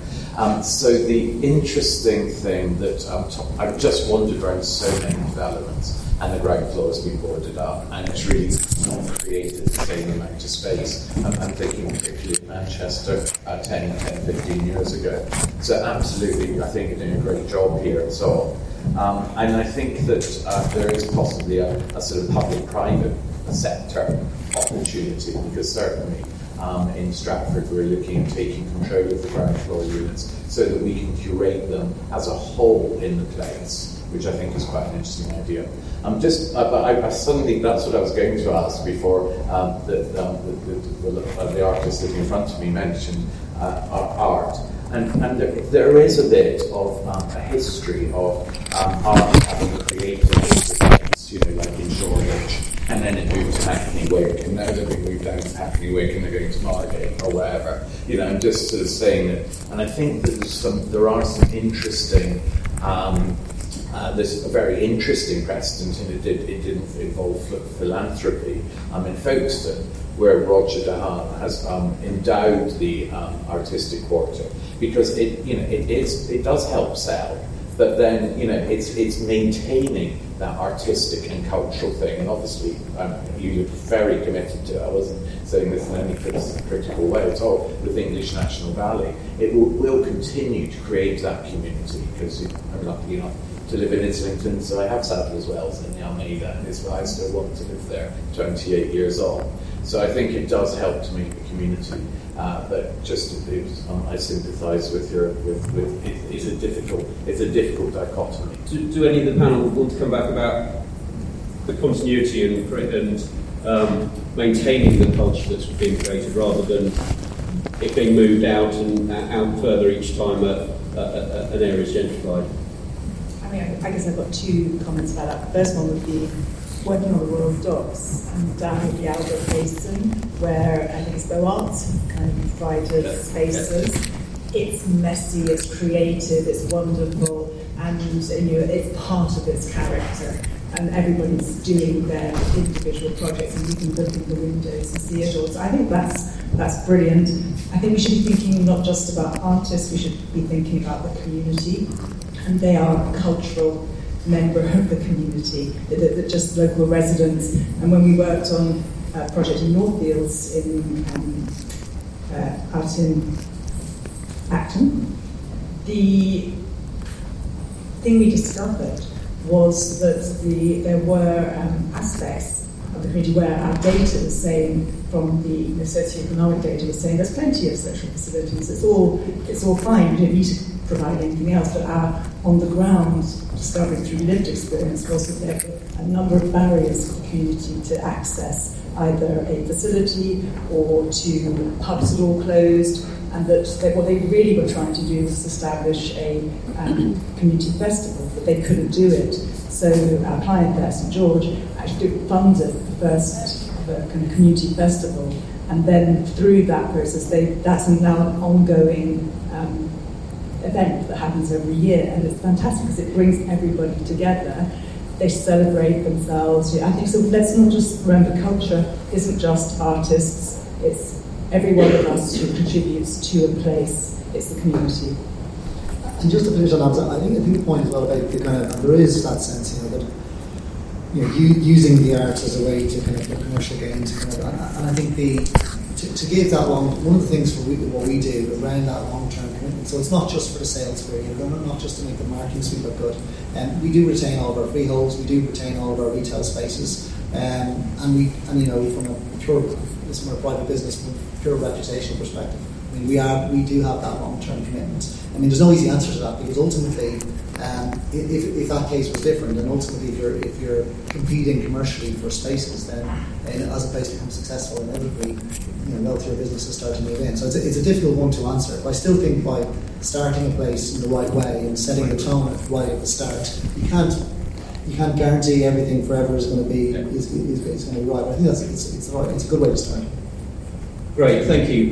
We are well over time, I'm afraid, so no more time for questions. I would just like to summarise by saying clearly, from a development point of view, it always comes back to the key matrix is creation of value and uplifting value.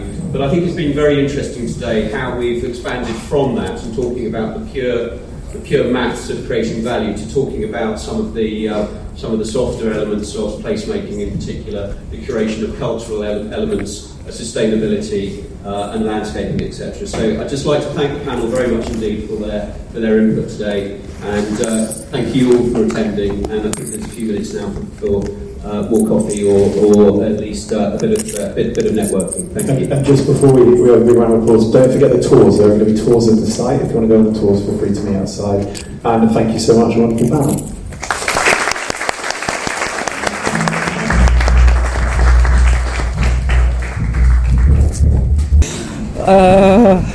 So that was quite boring. No one's saying anything particularly interesting. Pretty much just everyone saying really great things about what they're doing, positive impact they're having, and yet no one talking about the huge problems of social cleansing, displacement, the fact that affordable isn't affordable. Asset Arrest, your global agent for accessing the property you can't afford.